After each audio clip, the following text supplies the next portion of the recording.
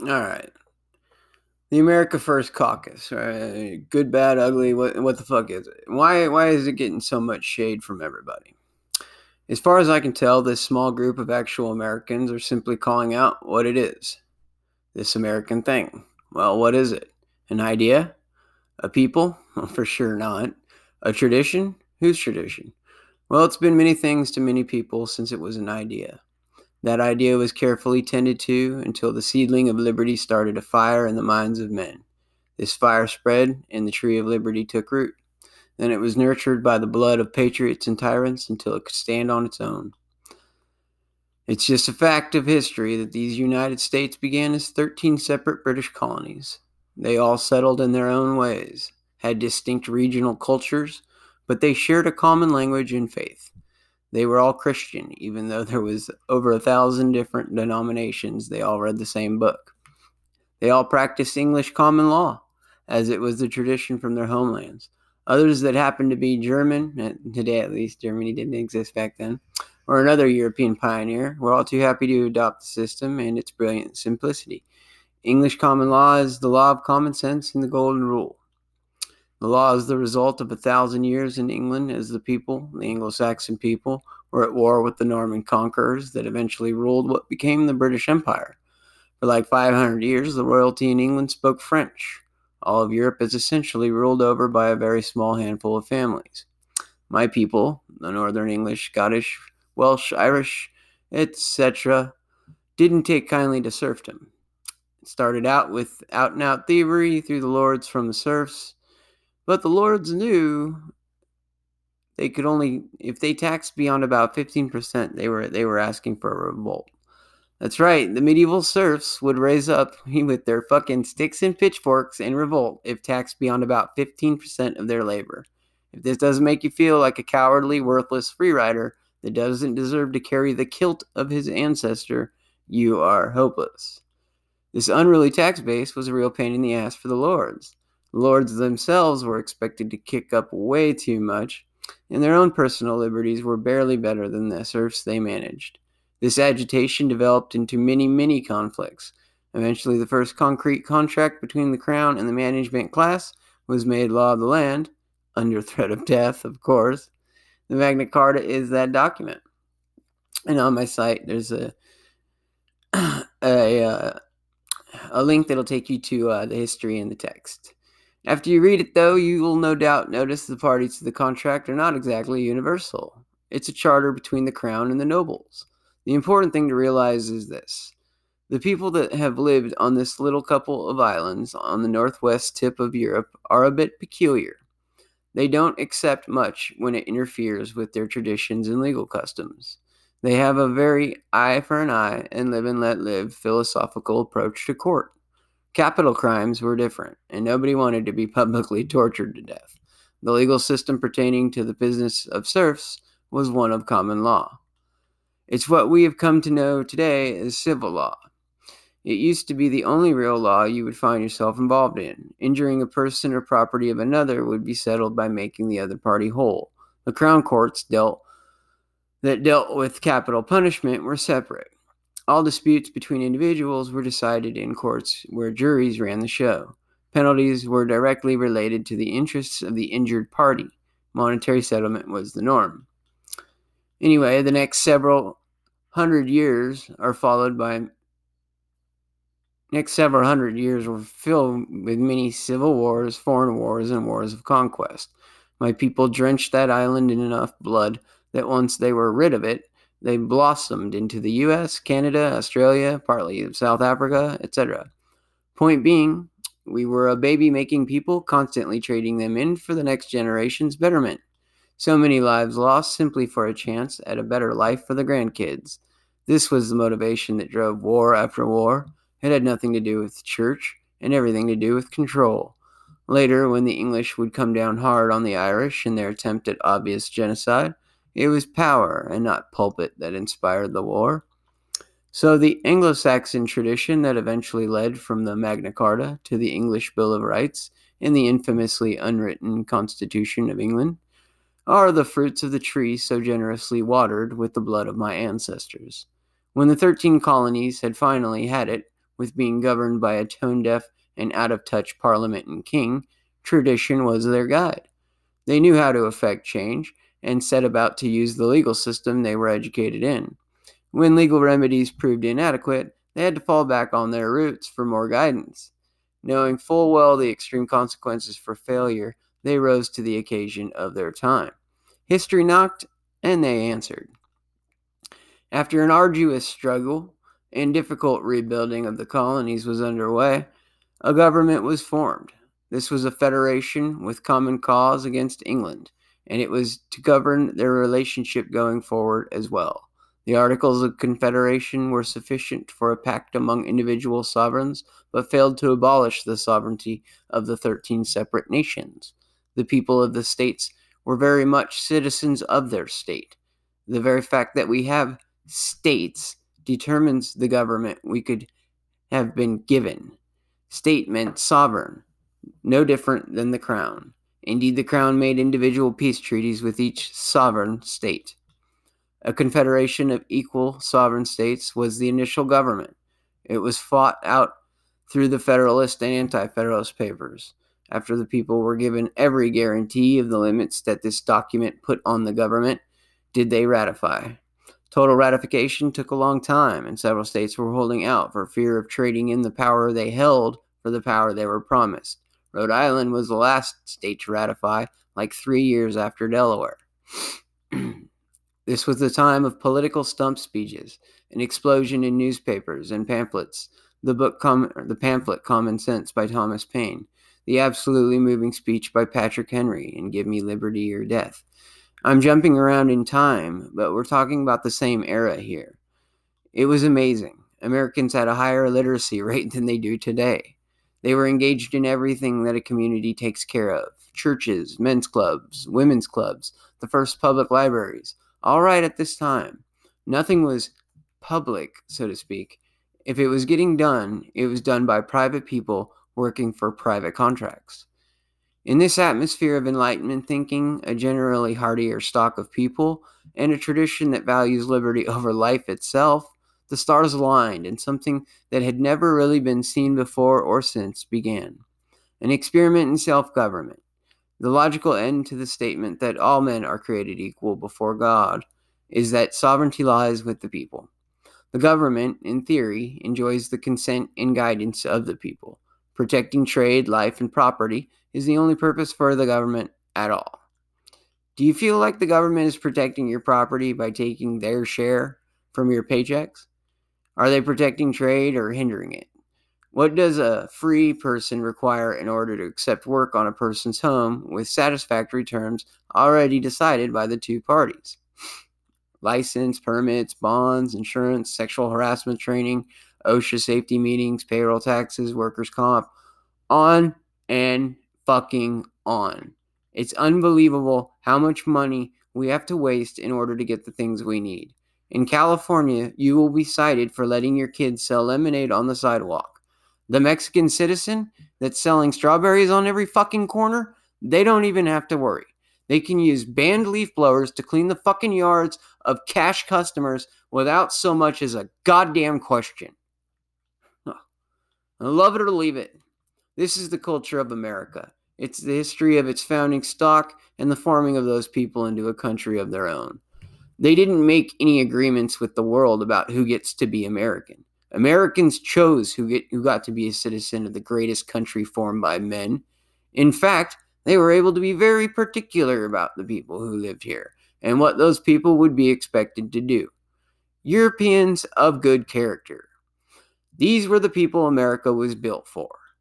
I would give anything for a return to the Constitution, even though it is flawed and never should have replaced the Articles of Confederation.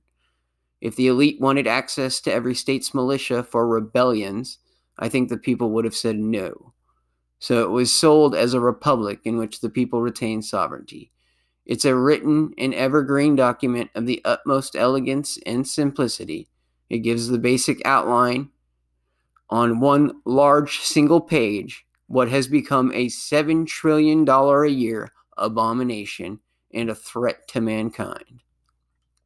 The Constitution is a living document in that there are mechanisms for changing it. Amendments have been made up until midway last century.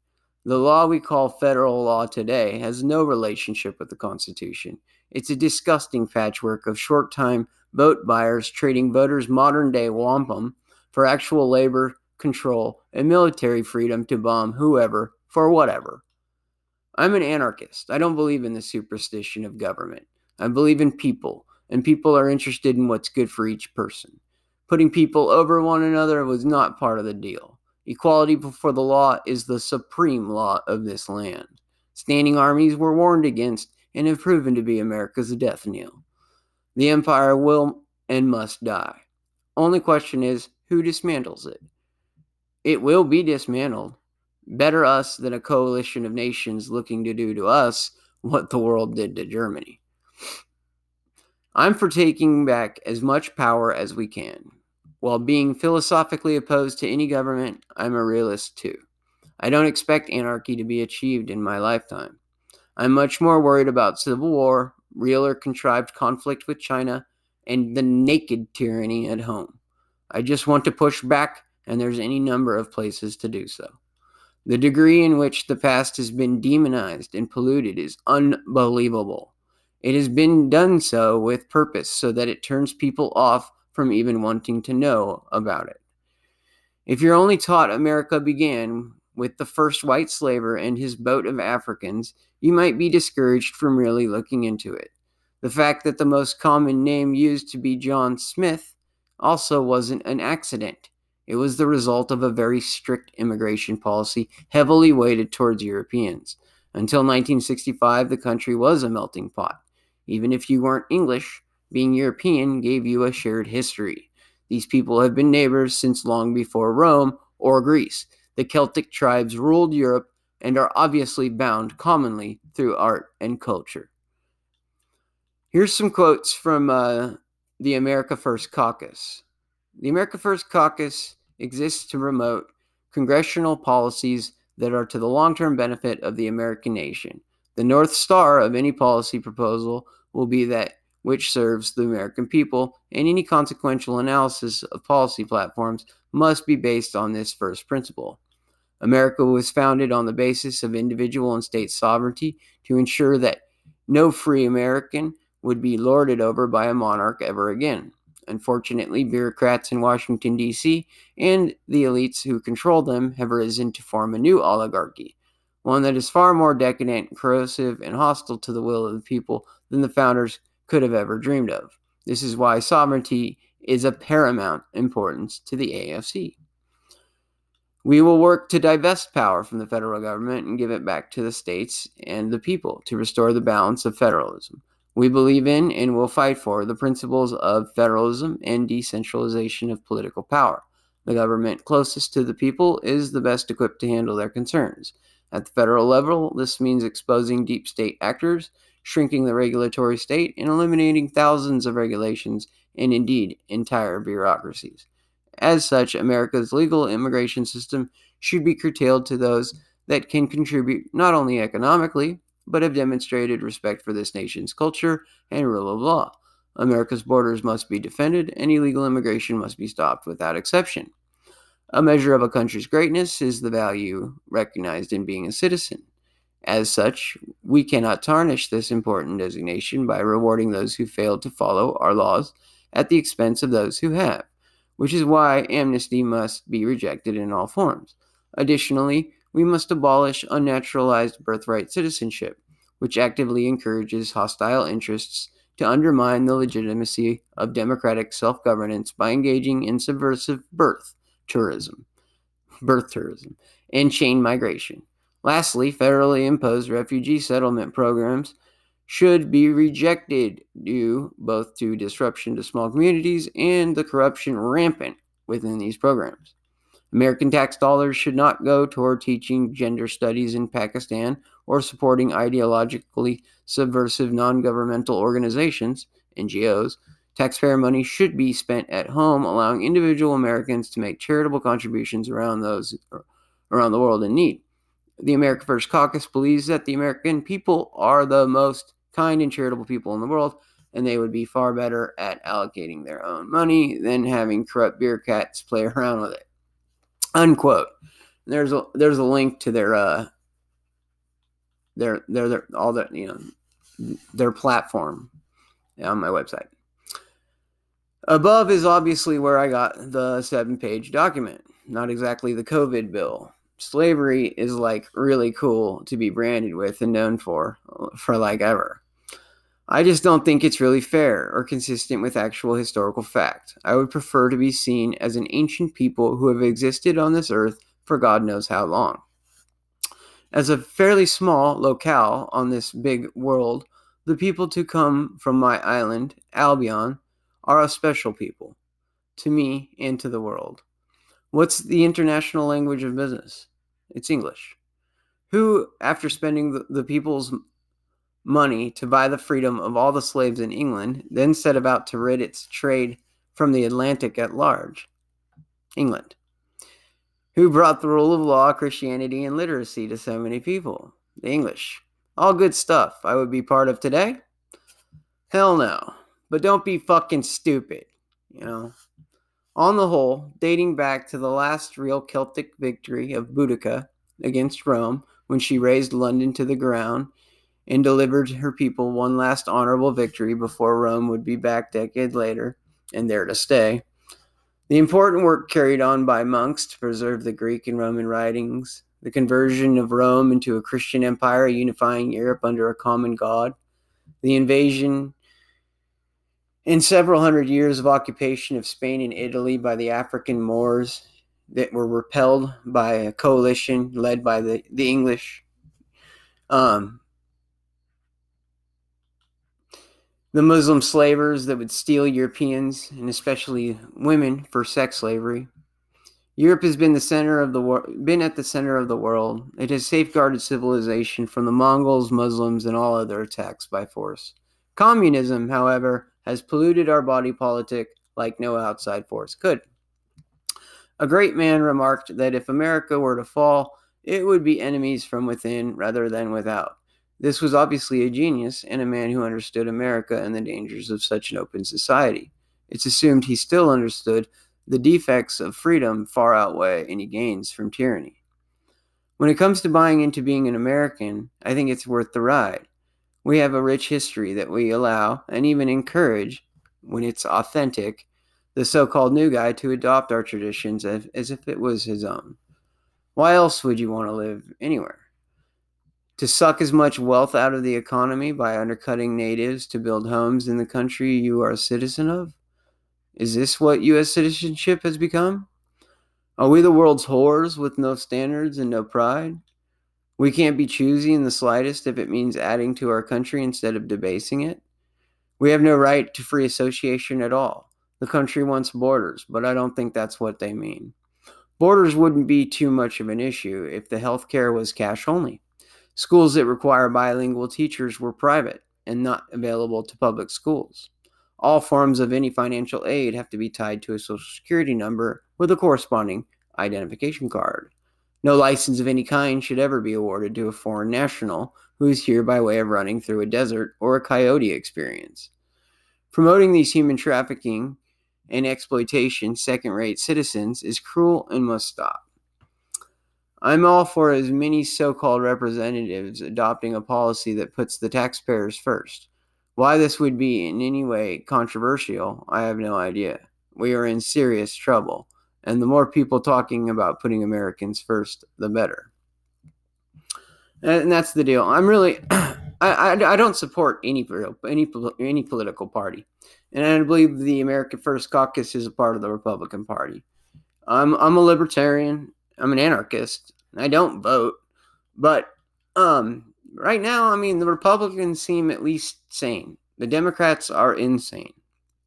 And so, if you're interested in at least buying us some time, I would consider the America First Caucus. They seem to have the right idea. If those ideas don't seem right to you, I don't know what the fuck you're here for. Free shit? The fact is we have a deep and rich history, and we do share it out, and we offer it to anybody that wants to be a part of it.